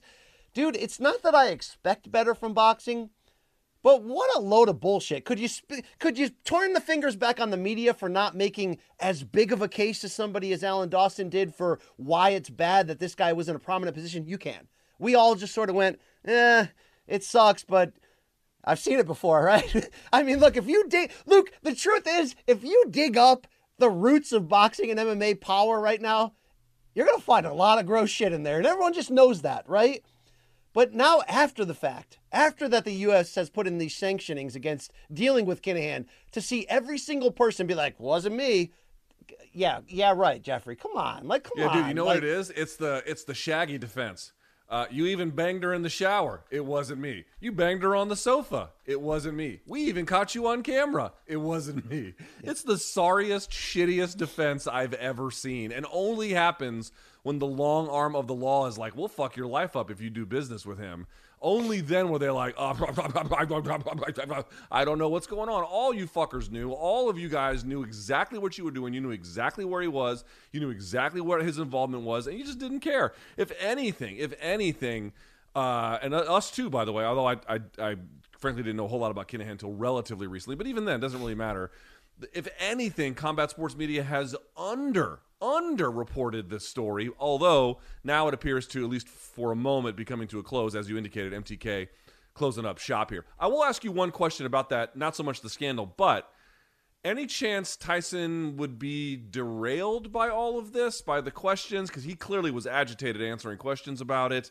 And, this is a guy who's done so much press you couldn't even imagine. Does he... Any role that this story might play come fight time, I guess is what I'm asking. Yeah, I was going to bring that up. I don't think it will. Some of it is because Tyson Fury is very mentally tough, despite his own, setbacks in the past with mental health, which he's very open about sharing and fighting to this day. He's always been a great deflector. I mean, Tyson Fury is the best at, if he doesn't want to answer your line of questioning, he'll just completely shift it, or he'll just come over the top with, I'm going to kill this motherfucker. He's known and used to doing that. I think the biggest question is could anyone end up getting in trouble long-term from their dealings? How detailed is the paperwork here? You know what I mean? Because it's like, what do I expect from Tyson? I kind of expect him to stand up and go, look, okay, those issues are Kinahan's, but yeah, he's my advisor. I've said that before publicly. Do I have to stop working with him now based on this? Maybe, but to see everybody just throw their hands up, it's bullshit to me, Luke, at the end of the day. I don't think it'll affect him coming in, but it's an interesting storyline that I think rightfully is being asked. And the fact that they did that teleconference last week and nobody was allowed to give off a question on that is just absolute bullshit. I mean, I'm not saying, Luke, that everybody has to do something beyond a no comment. If that's your stance for whatever strategic reason, that's fine. But to not even have a built-in chance for somebody to ask that question is, come on. It's a fight game. It's a fucking lame circus. It's like, dude, if you want to do business, listen, here's what I'm always going to tell people. If you want to do business with people and then make it public, which is what Tyson Fury and whoever else did, thanking these people, or, thanks for your advisors, or he's my advisor, or whatever, it's fair game, folks. Sorry, it's fair game. You can like it or you can hate it. It's completely fair game. You can't brag about doing business with a guy and how important he is and then be like, oh, these questions are out of bounds. Why is this fucking question out of bounds? You're the one telling the world he's your advisor. You're the one telling the world that you were thanking him for making fights happen. You're the one who decided to take, or in whatever the case may be, taking pictures with him or joining his organization. You made these choices and you made them publicly. You're a famous person doing now, allegedly, business with somebody who, not just the U.S. government, but several world governments have said is a crime boss. Yeah, it's fair game. Sorry, fair game. Like it, dislike it. It's fair. Even when MTK hired Bob Yalen, who, if you don't know, has a long history in boxing, from being a TV executive back in the day, putting on boxing on ABC and ESPN, to being, working in the sanctioning bodies. He's going into the Boxing Hall of Fame this spring, in June, when they do the 3 classes in one because of the pandemic. Look, there's press release quotes from him from a year and 2 years ago going, these are all baseless accusations against Kinahan, blah, blah, blah, blah, blah. And now this week it's suddenly, I'm resigning because the pressure on my family is too much from this. Well, you know, even when he got signed, Luke, when that press release first came out, that Bob Yalen, a guy of, reputable name, is joining this, a lot of people going, oh, wow, like, well, it all happened, Luke, to just walk away now and be like, it wasn't me. Again, it's just sort of like, you knew who you were dancing with, right? So when the ship blows up, it is what it is. Own it. Own it. All right. With that out of the way, BC, we are done with our topics to set up the weekend. Now we have a new segment, which I believe we are tentatively calling Producer Preguntas, which means questions in Spanish. Time for Producer Preguntas. Let's get this going. I hope we have an intro graphic here of Producer Do we have anything Preguntas. for this? Hey, that's about as generic put together in 5 minutes as you can. I'm proud of you guys. All right, that. Thank all you. right. Let's get Long Island Luke. I think he's the one coming on the screen here, or we're gonna hear his voice. How's this gonna work? So let's set this up. Luke, what's the premise here? Are they gonna ask us questions? I believe so. Set this up for us, guys. Let's bring in Long Island. Hey, Luke. look at this. Look at these guys. All right, hold on. Let's set this up for just a second. Identify yourselves left to right. Right, so that would be you I'm first, Corey. /Manish. Turn that. Oh, we got an echo. Yeah, can we fix Corey the sound /Manish. issues here on this echo? Long Island Luke. Yeah. Yes. All right. There we we're go. gonna have All right, some boys. questions How is this gonna work? You guys, Gaff, I need that volume up a little bit so I can hear. Just not too loud. Are you guys ready? Do you want me to just throw to one now? Yeah, let's do it. We got nothing else to do, Corey. We're just sitting here looking at you. The show is live. I'd love to get a live reaction of Jay Aaron watching this, being like, they let me go for All right, this. so I mean, come on. You ready? Question 1. Yes. Dana White revealed that he wants to book John Jones versus Stipe for the interim heavyweight title, and sportsbetting.ag dropped the opening line. It has John Jones as a -200 favorite, and Stipe is a +170. So what are your thoughts on the odds? Ooh. Any value on either fighter that you would like to adjust? I gotta say, I find it probably fair, right? Because even Jones acknowledged that he finally acknowledged that his fight against, who was it, Dominic Reyes, was not a great showing by him. And in fact, that was the first fight I've said it before, I was the only one I've ever scored against John. I do think John lost that contest, but he won it, skin of his teeth, blah, blah, blah. And he even acknowledged he kind of had a shitty performance. But he's talking about rejuvenation, and I got to say, we all know Brendan Gibson is good. If you guys don't know who Stan Efferdine is, the Rhino, he's one of the best guys in the whole fucking fitness industry in terms of how to get his athletes ready for what they're trying to do. I have a high degree of respect for Stan Efferdine. And, John has had a lot of outside issues, but I don't know, BC, I think -2 to +170, that's about right? I think they nailed it, and it's not that they aren't. That's not their job. Their job is to nail it, but sometimes, as we often mention, and we should, it's meant to induce betting in certain directions. I think this is straight up a great line to start off with because John, skill-wise, reputation-wise, should demand being a slight favorite here. But, dude, you have to love Stipe with a puncher's chance as with plus money here. He's been more active than John, not by a lot, but he's been more active than John, who I don't think we can quickly overlook how long he's been off once he finally steps in and moves up for this heavyweight debut. But Luke, most importantly the biggest question that we're going to need answered from John in moving up to heavyweight is his chin and durability against punchers of this level. You don't get any better historically in terms of being a finishing puncher than Stipe Miocic. So even if this is a situation where John comes out and wins first couple rounds and is controlling from distance, eventually it's going to be a fight, and Stipe can take as much or more damage than seemingly any heavyweight in this modern era and fight through it. That's become his calling card, even in this old age. Dude, I'm telling you, this needs to be the International Fight Week main event. They need to throw John whatever that minimum number is in the middle ground to make it happen. And if they do, I like these odds, Luke. And if they do, I'm always the guy betting against Stipe. You're giving me plus money for Stipe when John's off this long? Yeah, give me that shit, bro. Yeah, give it to me. Off this long, up a weight class. What's his cardio going to be like? What's his weight going to be like? What's his punching power going to be like? what's any of this stuff going to be like? Obviously, a guy as talented as John, if he's still remotely what he was, will have some answer for all of these questions, and he will perform ably on some level, I'm sure. But there are questions like that. Dude, John hasn't fought since before the fucking pandemic. Yeah. I mean, it's been all that time, which seems like it's more or less coming to a close, or we'll see. But certainly, a lot of time has elapsed. He's missed all of it. And by the way, I want to point this out again. 2 times in that space had a run-in with the law. 2 times. Yeah. He fired the guns off in Albuquerque downtown in the middle of quarantine. There was bottles open in his car. They waived that because, or he didn't get in super trouble for it because the jails were so full that they didn't want COVID spreading, so he got out from that. And then he had the incident in Las Vegas. Now, John's always been able to perform despite, like all these other outside issues. But BC, his coach kicked him out, basically.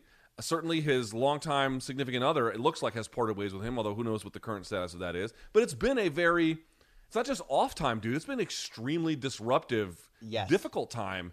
These are, that he's even, I'm not saying he doesn't deserve to be the favorite, but even that is somewhat not surprising, maybe a little bit questionable, a little bit. Dude, John has been Teflon for so long, despite some very large public missteps. Yeah, he got stripped of the title 3 times, only fighter to do that, so it's not like he hasn't faced penalty from his actions, but dude, he's been, to keeping that unbeaten record alive despite a lot of different twists and turns, and he just so happens in the past to be somebody who is able to thrive when the chaos is more, when it gets bigger around him. He's, like Mayweather in a weird way. But Luke, eventually, as you would say, that check's going to become due. And what I love about this matchup the most is the same potential advantage that John's speed could have in going just one division apart from 205 to heavy, which is such a big gap for so many reasons. The same equal amount of questions of whether he can take that same level of, his chin at 205, Luke, is legendary, right? Yeah, it's iron. His recuperative ability, his focus when times are tough is all-time great. But we're talking about heavyweights here, right? We're talking about super heavyweights. So it's going to be great theater. And, and I don't know. I don't know what it's going to look like, Luke. But, maybe Honey Boo Boo's back in the picture. It's not room for me to suspect that, okay? All right, next. What you got for us? Next up, Corey Anderson revealed he had an altercation with Fedor following Bellator 277. Corey said, "When I got worked up, that's because of Fedor came in and said, 'You don't win, you headbutt. You don't win.' Like, motherfucker, what? Excuse my language. Like, really, Fedor? You going to say that? So you're trying to tell me I wasn't beating your guy? I wasn't winning this fight?" Corey Anderson should rematch Nemkov, then face Fedor in his heavyweight debut, and from there take on the heavyweight champ. Tell me why this is not the best path for Corey Anderson's career. Well, it's not the best path because I don't think he's got a body that's going to make a perfect instant transition to heavyweight, although the field in the Bellator heavyweight division is anything but deep. But, okay, Mikey Mormal jumping in saying, don't forget he already beat Bader. He did. He destroyed him at light heavyweight. So that could make sense. But I love a pro wrestling get back, and this is screaming that. Dude, I'd almost say let's pause on the Nemkov fight. Let's go to Moscow. I'll retire your ass, Fedor. That's the spirit I want to see Corey Anderson. In reality, Luke, no, you got to go. You got to do the Nemkov rematch, and then you got to defend because there's a lot of big names at 205. But could I talk myself into liking that type of grudge match? Of course I can, Luke. But it's not going to happen. I just think it's funny that, he told Anderson more than he ever told me. I can tell you that.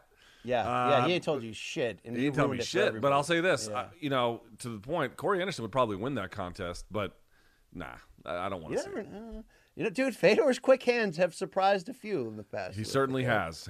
But even then, Timothy Johnson's going to be a lot slower than Corey Anderson, right? That is true. All right, boys. Hey, show a little life in these questions. You're just reading them out like it's fucking instructions on a VCR repair manual. You guys look like somebody's sticking a lot going on. We're settling into this segment. Great, yeah. All right. Hey, how about Long Island Luke? He does have. Can we pause and talk about him? He does have Aussie roots. We have a lot of fans down under Long Island Luke. You want to share this? Just shout out to Melbourne. Shout out to any Aussie. City Kickboxing, Oceania, that whole region. To fill in the blanks that Luke is leaving out, Long Island Luke's his data is from down under, okay? Yeah. His data, okay. Yeah. All right, great. No one cares. Okay, next. All right, go on to the next I'm one. going to enunciate a little bit more Great this theater time. here. Fabricio Verdun announced he is opting against retirement and eyeing a 2022 return to PFL. Now, this is nothing new in MMA. Ooh. Fighters retire, unretire all the time. The question is, if you could bring one MMA fighter out of retirement and magically restart their career in 2022, which fighter are you choosing? Ooh. Oh, I love that question. That is a great one. Habib, right? Habib. So you'll restart it. He'll be like a debuting prospect. Well, I don't know if he has, had to fight a contender or something, What do you think, Habib? Mikey's sliding in and saying Dan Henderson.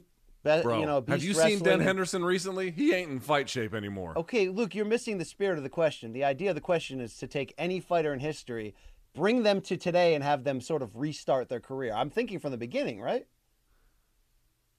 Wait, hold on, Corey. Are we bringing people out of retirement, or are we just doing time travel shit? We're doing time travel shit, Luke, okay? Okay. We're taking someone from a different era, dropping them into this era with 1.21 gigawatts of electricity, and BJ finding Penn. out how they would be. BJ Penn. For sure, BJ I think Penn for me. Dan Hendo's a strong pick. I think he has an adaptable game. I mean, he almost won the damn title at 46, Luke. Let me ask you this, BC, in spirit of this question. Yeah. Which fighter who was great previously, maybe not like super amazing, or maybe that too, but I'm just going to use the word great, whose greatness is most forgotten by the current MMA fan base? The natural Randy Couture, without question, and That's a it's good one. largely because of his the dissolution of his relationship with Dana, which has led UFC to not, they're not big on video packages as it is. I was shocked they did Black History Month and they're showing Maurice Smith win the title. I'm shocked, right? They're not big on pre-Zuffa history to begin with. They don't, they're not parading around, UFC 1 champions here. But I will tell you this, Luke, he was great. And what made him great was his ability to absorb huge losses, retool at an advanced age. I mean, I'd like to check if he was on the gear, Luke, to be honest with you. I mean, should be fair with you, right? Yeah, I might want to check that. But beyond that, Luke, his ability in 2 divisions to just kind of gut shit out. Now, he had a game that was ahead of its time in certain categories, but I also think he had a timeless game, Luke. I think he's the answer to this question. What if I dropped Randy Couture Prime? No, I have one better, I think, or Well, as good. Hold on, before you get to there, what if I dropped Prime Randy Couture into today's 205-pound division? So Prime is probably him at like 37, right? To be fair. So I'm gonna say his best win was probably either the Tito win or the win over Chuck, or you could say the second heavyweight campaign where he beat Tim Sylvia and Gabriel Gonzaga, somewhere around there. Now he's too small for maybe. the super heavyweight era, Luke, and we found that out against Brock Lesnar. I mean, he was old as shit, but we found that out. What about a light heavyweight today? Could his game with the dirty boxing and the wrestling mix and just the guts and the smarts and the IQ, I think he could be a player today. Yeah, dude, I'm going to carry that flag for Randy. All those Rico Ciparelli Raw Team / Team Quest guys who had the Greco background, like Matt Lindland as well, they would all, in the modern MMA game, they would all do really, really well. I mean, obviously there'd be parts of the game that were pretty shitty, but they would be well suited. One more name that people forget in answering the question, who do most current fans forget their greatness? It's got to be Frank Shamrock. If you didn't live through Frank Shamrock, dude, he was the original, motherfucker of all motherfuckers. He was the first guy who was super well-rounded, and if you've never seen Frank Shamrock do the best version I've ever seen, at least in the early days, of rope-a-dope in MMA when he fought Tito, dude, Tito beat this guy, pillar to post, up until he didn't, and then Frank Shamrock turned the tables and fucking whooped him. One of the most thrilling comebacks you'll ever see. Frank Shamrock, also great athlete, well-rounded, showman, big mouth, the whole 9 yards. He would be a great addition as well. I think that's another guy who, because he's not carrying the UFC's water anymore, gets forgotten, totally Luke. And it's a shame. It's a shame, dude. I mean, there's more. There's a few of them. Maybe they got their UFC Hall of Fame induction for whatever that's worth, but you don't hear people talking about how great they once were. All right, what do we got next? All right, next up, we have a video for this one. So there was a video. Stand by 1 second. Video posted earlier this week with Joaquin Buckley talking to Darren Till about fighting in July. So we're going to show you the video here. Get a fight, bro. It's been a minute, man. You know what I'm saying? He at 170 right now. You know, I can't worry about him. But you, though, I need you. You know what I'm saying? No, for real, don't say it, though. You be on camera. You record, you better be recorded. You want to fight in July? July? Let's fight in July. Yeah. Come on, let's go. London? Don't say that. You're going to be ready? I'm been ready. Okay. Let's get money. Let's get money, bro. All right. Appreciate it. Who is that guy? Get a fight, bro. It's been a minute, man. You know what I'm saying? Look, they did Numanza dirty right there. I mean, come on. Oh, man. All right, what's the question? Corey? Anyone? Fry? Boy. Producer Bueller? Preguntas might not make it very far. Here we go. All right. Yes. Yeah. Considering Darren is 1-4 in his past 5 fights and requested to avoid a main event booking in his Octagon return, does this fight make any sense?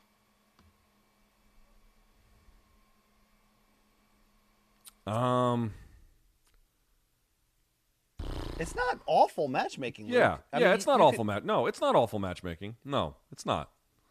I don't know. I hadn't thought of Buckley as a next right fight for Till, but maybe. I mean, Till's got to go back to the drawing board, which he is, and you credit him for joining forces with Chimaev and their buddy cop movie, and that's going to have to make him better, Luke. But if he's saying outright that he doesn't want to go back to the main event level yet and wants to rightfully sort of regroup, this is the right level of matchmaking. Buckley is dangerous, but still has yet to prove that he's above, sort of limited average status. Really has to put together a win streak against names to prove that. And so Till is actually a great name for Joaquin Buckley to go out of his way to try to, grab, thinking, okay, big name, but beatable. And I think on the flip side, yeah, beatable, but fun name for Till too at the same time, Luke. Yeah, this could be, yeah, you know what? I talked myself into it. Give me this shit, okay? And by the way, Till did know exactly who he was. You know that. Probably. All right, next. Audio. All right. This is a fun one. Brooklyn Nets player Kyrie Irving was fined $50K for flipping off and cursing at Boston Celtics fans. So let's say the bosses of MK decided to implement a fine system for MK. You guys will get fined for things like vaping, Delta 8 usage, inappropriate jokes, puking in Mexican restaurants, puking in sinks in the offices by chance. Anything else that fits the bill. Which one of you guys would have racked up the most fines? Ooh. BC, that's a legitimate tough one because you would definitely get a lot of fines for being like, hey, I'd like to fuck everyone on staff. But what? Wow. I mean, look, I do like the way Gasp's been styling his hair, but I don't think I've ever said that publicly. You know what I mean? Come on. But the vaping, the cursing, the puking, although we'd be even on the You puking. guys are even on the puking. Dude, for every, inappropriate joke or chance I've taken that is worth a certain amount of a fine, Luke's, blatant disregard for human decency and vaping on the air of an award-winning podcast. It's not like this is room service diaries and there's no rules and we got our balls out. This is an actual show, and this guy's now, hold on. You just talked about your balls being out. That'd be a fine. Yeah. Yeah, BC, you can't go 5 minutes without pointing to your testicles. It's I'm here at the bank. I'd like to make a withdrawal and also check these out, lady behind the glass. And then Luke's just vaping. These aren't equal. These aren't equal trade-offs. Yeah. I think the answer to your question is when we do eventually get fired, it won't be one of us, it'll be both of us. That's probably the correct answer. That's probably fair. Yeah, that's probably All fair. Yeah. All right. You guys just had a... How many more of these do we have as you guys mumble through them? Yeah, can we show a little life on your end here? All right, Long let's zip this along. Oh, you're asking me to zip it along? With the 45-minute answers? Yeah. Sheesh. Okay. Yeah. Hey, we're the hosts of the show, motherfucker. We get the right. five. This is what you do. This isn't what I do. You're putting me out of my element. You gotta deal with what you get now. Hey, you just make sure I'm in focus, and then you ask the questions. You are. I might pull you out of focus in a second. Here, let's see. All right. You might have done it. All right, you guys just shared a show with Micah Parsons and Steven Jackson, two elite athletes from the NFL and the NBA out in Dallas. So obviously, those sports require completely different skill sets, types of athleticism across the board. But if you could pick 3 athletes from any sport outside of combat sports who you think could hold their own in the octagon, who would they be? Ooh. BC, I'll give you one. How about Aaron Donald of the Los Angeles Rams? I mean, would it be a bad guess to name any NFL linebacker, defensive back, or anything across the board? I mean, look, who are, as you would say, the apex predators of competitive sports these days? Oh, it's them NFLers, Luke, okay? Yeah, it's them. But here's the thing. What about someone, I don't even know if he's in the league anymore, but when he was in the league, he was such a fucking menace, both for good reasons and bad. What about someone like Vontaze Burfict? I don't know who that is. Oh, dude. Imagine an NFL player who just can't stop getting fined for illegal hits. So he's like Albert Hainsworth, your guy. No, Albert Hainsworth took $100 million and then decided to lay on the field at FedEx and not do shit. Fuck him. I thought he stepped on someone's face mask one time, Luke. He did, but like when he came to this team, he was a fucking complete clown show. He was good for a time. What would you say in the NBA? Who's like a tough guy in the NBA? Draymond. Other tough Green. guys in the NBA. He's retired, but I don't Ben think there's Wallace. tough guys anymore. I would have loved to see Ben Wallace. Ben Wallace. Yeah. Yeah, See, Ben I Wallace is tend to pretty tough. not want to put NBA guys in because they're so tall, and I feel like their height would not be a help in this game, Luke. You know? Okay. All right, we need one more. Who's like is there like a decathlete or somebody out there who'd be like real? Is it like a CrossFitter who's kind of tough? Well, Darren Williams is a good athlete, Luke, and he can box a little bit. Yeah. Yeah, but that's kind of an uninspired choice. Steven That's Adams. very uninspired. Steven Adams. That's an interesting one. Steven Adams from New He's a Zealand, beast. right? Yeah. Marcin Gortat with the Mohawk, too. I bet you he can fight, Luke. The Polish Polish Hammer. Hammer right He there. played for Yeah. DC. Joakim Noah, maybe? Yeah. The boy? Wow, that even woke Long Island Luke up. I like that. Yeah. All right. Big Knicks fan. In his video game pilot All right. chair. That's great. By the way, I one time was on a flight with a WNBA team. Those ladies are, I mean, there's no weight class for them, but if we took BC's open weight idea, they would dominate. They're fucking monster athletes. They were all taller than me. All right, last one. All right, well, this segment Last sucks. one. I mean, what are we doing here? Final question. You two just got done channeling your inner Casey Layden. Biden? Jesus. My bad. You won a fight versus the athletes you just named. You were asked what's next. But wait, before you respond, I want you to listen to Do It Dixon's response after his win at AFS 6. What are you doing after winning your first MMA fight? Okay. And use this video as a reference. What is next for you? Some crab legs and a threesome. All right. Yeah, we have a winner, Luke, okay? How could we possibly top that? I would guess if we actually went through a training camp like Casey Leydon did, and again, shout out to him, and I like the videos he's been doing with his jiu-jitsu coach as well, breaking down technique from recent fights. But you get yourself into such sick, regimented shape, right, to make weight and do it. You're gonna have to eat. It's gonna have to all be eating related, Luke. Right? You would eat your fit. Like Luke, in your fat days last year, remember that? Remember when you were real fat last year? We went and you and I would be like, "Hey, let's get Taco Bell," and you're like, "You know what? Let's just order like $54 of Taco Bell." You know what I mean? Like, I think that would be something in line of that. You know? Yeah. I might try and get an Uber Eats order of Taco Bell for like $100. You just feed the entire world. Yeah.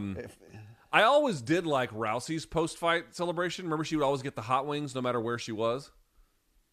Yeah. With like all the blue cheese and stuff. The threesome sounds nice. That sounds pretty good. Oh, you know what? Then you got to sleep with Big Hoppa, Luke, afterwards. You know what I'm saying? Yeah, that's not on the to-do list. But what I would also say is, speaking of 420, I've seen this guy Big Lon from shouts to High Rollers BJJ, Big Lon, one of the owners and operators. He has he always like puts out videos like, "Oh, watch our new show," but before he does it, he hits the gravity bong, and I checked out the price of this thing. It's like $1,000. I've never had a $1,000 gravity bong, so I might try one of those if I beat Aaron Donald in a fight. If I train for an MMA fight and I win it, I'm going right to Cumberland Farms, Luke. And I'm just saying, sorry, Doc, but I gotta celebrate this. Okay, we'll probably get 2 foot longs, Luke.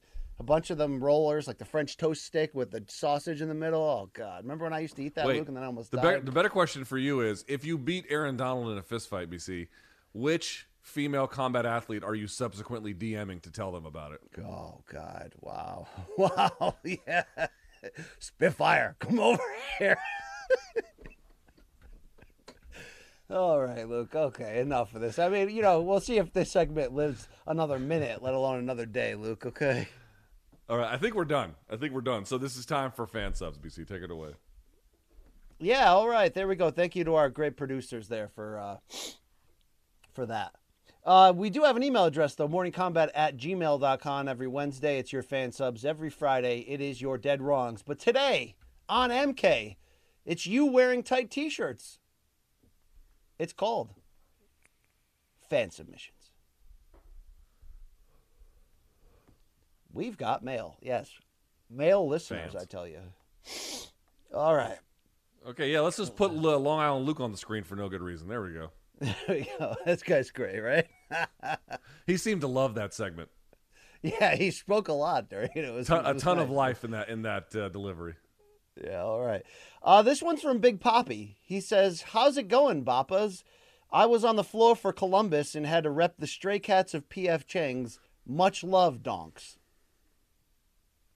A little dicey there. Can we zoom in on this guy? So he's wearing that. So, Luke, you saw me wearing that sweatshirt on Monday's MK.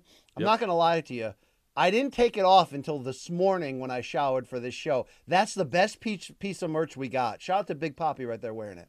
If there is anybody on the run from the law after January 6th, it is this guy. Good Lord. Luke, do you find it ironic, given their Eskimo nature as brethren, that Hapa rhymes with Bappa? Is the Eskimo joke that they bang the same person? I mean, is it possible, Luke, that you are Eskimo brothers with anybody in MMA media?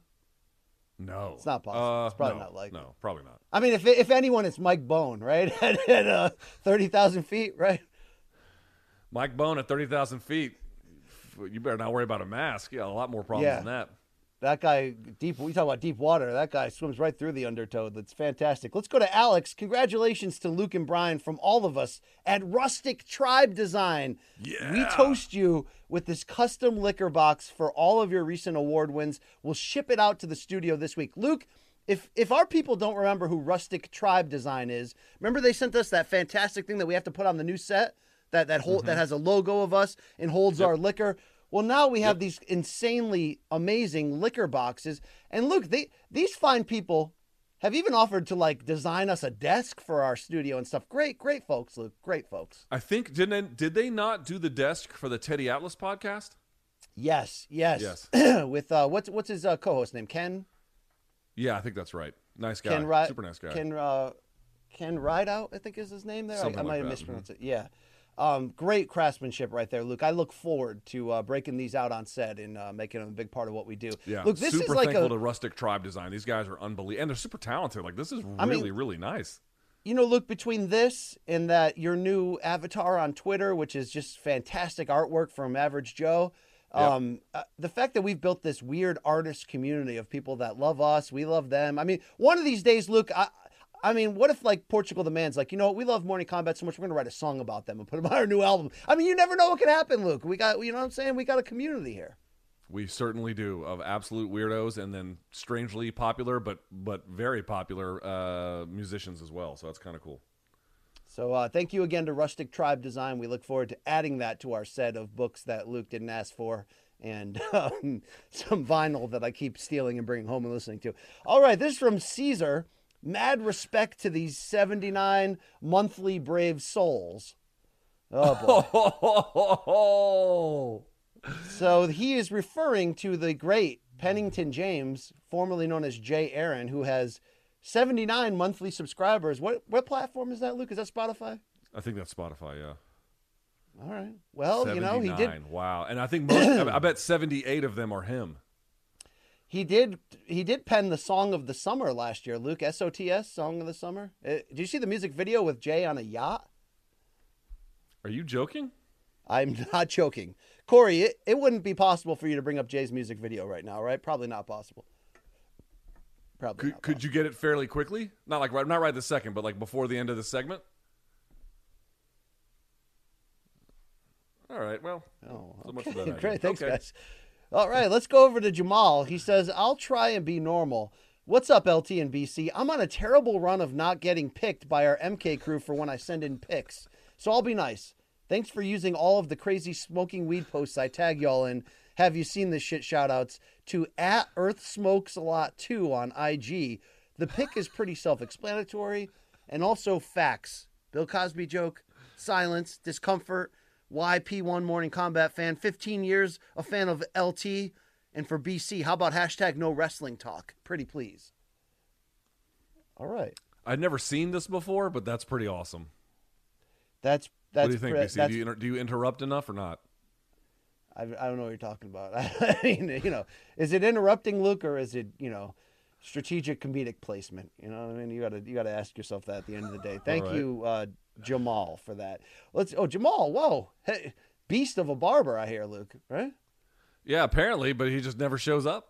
So what do you do? Asian as shit, too. Let's go over to Paul. Hey there, MK team. After seeing all the wannabe comedians commenting about tech issues on today's announcement that there won't be an episode of Morning Combat, that must be last Wednesday, I thought I'd try to make a little wholesome meme to show some appreciation for all the work you guys do. Love the show. It's become a staple of my podcast routine. Congrats on all the well-deserved accolades. It's Paul. What does he have here, Luke? I understand the MK team's frustrations with recent issues, and I will patiently wait for the next episode of this free show I enjoy. LOL, Luke Thomas and Tech Issues, Herder, award-winning show. See, here's the thing. I love the meme, but I don't get it. I mean, the issues are, they're bad. So yeah, I can't say that this meme is, while generous in its offerings, I can't say that it's all that fair to the reality. All right. Are you trying to take a shot at Manish again? No. Manish does a great job. I'm just saying, we've had some difficulties. By the way, I've been the engine of that sometimes, so plenty of blame to go around. Let's go over to Max. He says this is BC during last Monday's show. Is this from Airplane? What is this from? It is the Airplane. The crazy guy unplugging the. Oh. Yeah. When you unplugged all that shit and it was all fucked up. Yes. They're saying when you had Danny, our fine friend, right? Oh, from, yes. MMA Junkie on, Danny Segura, that I was pulling the plug so that his audio wasn't heard. Luke. For folks who don't understand, it's hard to explain our setup, but we have a system where you have to connect through Zoom on one level, and then you have to connect to this other system on another level, and if you don't have the right system and the right hardware, it can fry everything, and Danny didn't realize that, and so everything got fried. But hopefully for next time it won't be that way. All right. But also very fun. Hey, Danger Mouse is back at it. He says, "Hi, donks. I'm still celebrating my MK success." He's referencing that MK Hub T-shirt. And he says, "My final artistic effort features Luke and his daughter. I told him I was sending it in, but didn't show it to him, so I hope they both like it." That's very good. Tukey with the big wig is pretty funny. I'm going to show this to my wife, actually. That was pretty fucking good. Yeah. Danger Mouse was towing a dangerous line there, Luke, but he pulled it off, all right? He did. He certainly did. All right, let's go over to Tanner. He says, "Looks like the targeted ads are working well on YouTube. MK viewers fit perfectly into this advertiser's key demographic target."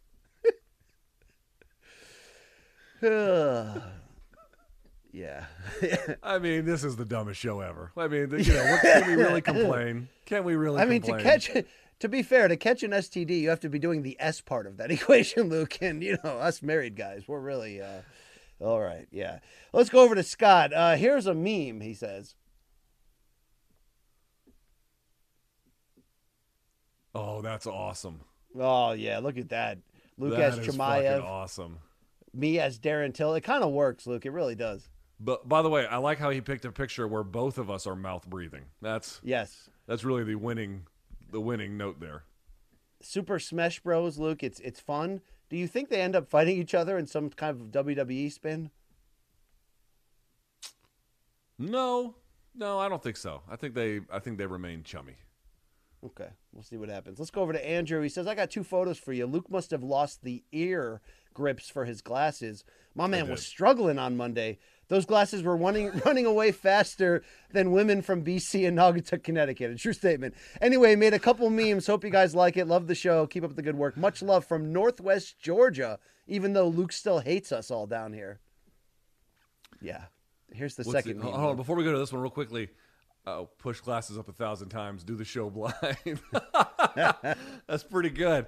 The problem was I went to my optometrist, and my glasses were fucked up. And what they told me was, BC, if you put the hooks on the back of your glasses to hold them onto your face, which my other ones had, that it actually messes up your glasses over time. It actually bends them out, so you don't want to do that. Yeah. But I'm like, right, but I also need to see. So what's the solution there? And they're like, we don't have one for you. I'm like, oh, right. Okay, cool. Thanks. You should get a lot of people sending in Steve Martin, the jerk pictures of you, Luke. You should get that hook on the front of your that sits at the front, the base of the nose and holds them up. Yeah. Yeah, that's a deep reference there back to the early 80s, Luke. That was, that's how I came up, Luke, in the early 80s. Bro, I understand that. I was the same place.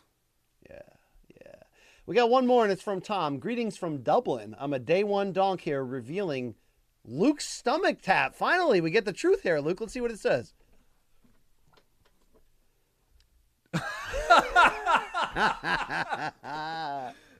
Oh, that's good. That is good. Oh, first of all, is this Pantera? I can't. It doesn't. It looks kind of like Dimebag and Phil Anselmo, but I can't quite tell because the tattoos don't quite line up. Maybe I can't remember anymore. But either way, that is fucking hilarious. Look, I want to be respectful to you because I, to be fair, have no idea what you have tattooed above your navel, and I don't know if it's sentimental and you don't want it known. But is there a certain threshold? Yeah. Okay, so I was going to ask: is there a threshold we could get to of YouTube subscribers or merch sales or anything that would at least allow a reveal? I'll say this. I probably would do it once I get to my ideal weight goal. I don't mind at that point, but I would really like to tighten things up a little bit. So just give me some time. Okay. I'm working on it. So if you get on the gear, is what you're saying, you get on that TRT shit, and suddenly you got abs, you're ready to show that. Probably, yeah, probably. Okay. It would take steroids at this point, but yes. Yeah, it would. All right, those are our fan subs. Morning Combat at gmail.com. Don't send it to me in the DMs. You want to get on this show? Send it there for fan subs, for Friday Dead Wrongs, and of course, don't forget, every Sunday night, DMs from Donks. Hit us up on Instagram and reply on our @Morning Combat account to get your question in the mix, maybe get on the air. Luke, I reached out to Bill and Jen in the RV. They reached out to me. I'm trying to figure out. I don't know where they are, Luke. I haven't seen many updates lately. I'm like, are you on the East Coast yet? Because Luke did say you were quoted as saying, Luke, at the very least, you would put your head out the window in Jersey City and wave to them in the RV as they drove by. That was where you were at. I did say I would do that, but we have not heard from them since. I hope they are okay. Perhaps something terrible has happened to them. I certainly hope not. But if they came to Jersey City, I would at least look at them. Remember that episode from The Simpsons where all the people of Australia held candles together to say happy birthday to Mr. Burns, and he refused to look at it? Yes, I do, Luke. Yes. You might be Smithers in that equation. It's like, sir, if you could just turn your head to the left. Bah, no time. There it is, Luke. That's our show for today. What are your thoughts on it, Luke? It was a good show, and I'm ready to close it. Okay. All right. Shout out to all our fine listeners. Thank you for liking this video, for subscribing to what we do here. Nobody does it better, Luke. I'd like to say that's me bragging, but really, the awards, they speak for themselves.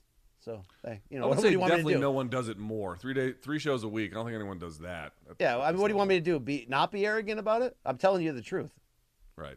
That's fair. It's very fair. All right, I want to remind everyone, thumbs up on the video, hit subscribe on YouTube. morningcombat@gmail.com for Friday's Dead Wrong, or if you need to reach the show, morningcombat@gmail.com is the place to be. Of course, 2 shows on Showtime this weekend, Friday, Saturday for Bellator. So you can go to Showtime.com, get a 30-day free trial. If you like it, you can keep it. If not, you can bounce. See all the stuff BC's wearing? You can have it too. morningcombat.store for all the place. Plus, we got some cool stuff in the works coming, so be on the lookout for that as well. What else do we have? BC? How about we say this, Luke? A lot of people have been asking for a while, is Room Service Diaries coming back? And we tease that it's going to be rebooted. Yes. We got some big plans involving that, involving some of our other vehicles. If you liked what we did with Gilbert Burns, we got some more shit coming up at the end of this month in May. It's good, we're coming. I mean, we have not stopped coming on. That's really the update. Not since you told everyone we were going to do that at the World MMA Awards. Yeah, they heard it. They heard that shit. Our competitors heard that shit, right? Plenty of coming on to happen in 2022. Yeah. All right. Exactly. PFL tonight. Enjoy. Yeah. PFL tonight. Enjoy the fights. We'll have some more content out tomorrow for you, so be on the lookout for that. We're not going to tease it. Just going to say, or other than to say that. And then, of course, Friday we're back as well. All right. So for Brian Campbell, for Malka, for CBS Sports, and for Showtime, I'm Luke Thomas. This has been Morning Combat. Until next time, may all of your gains be loyal.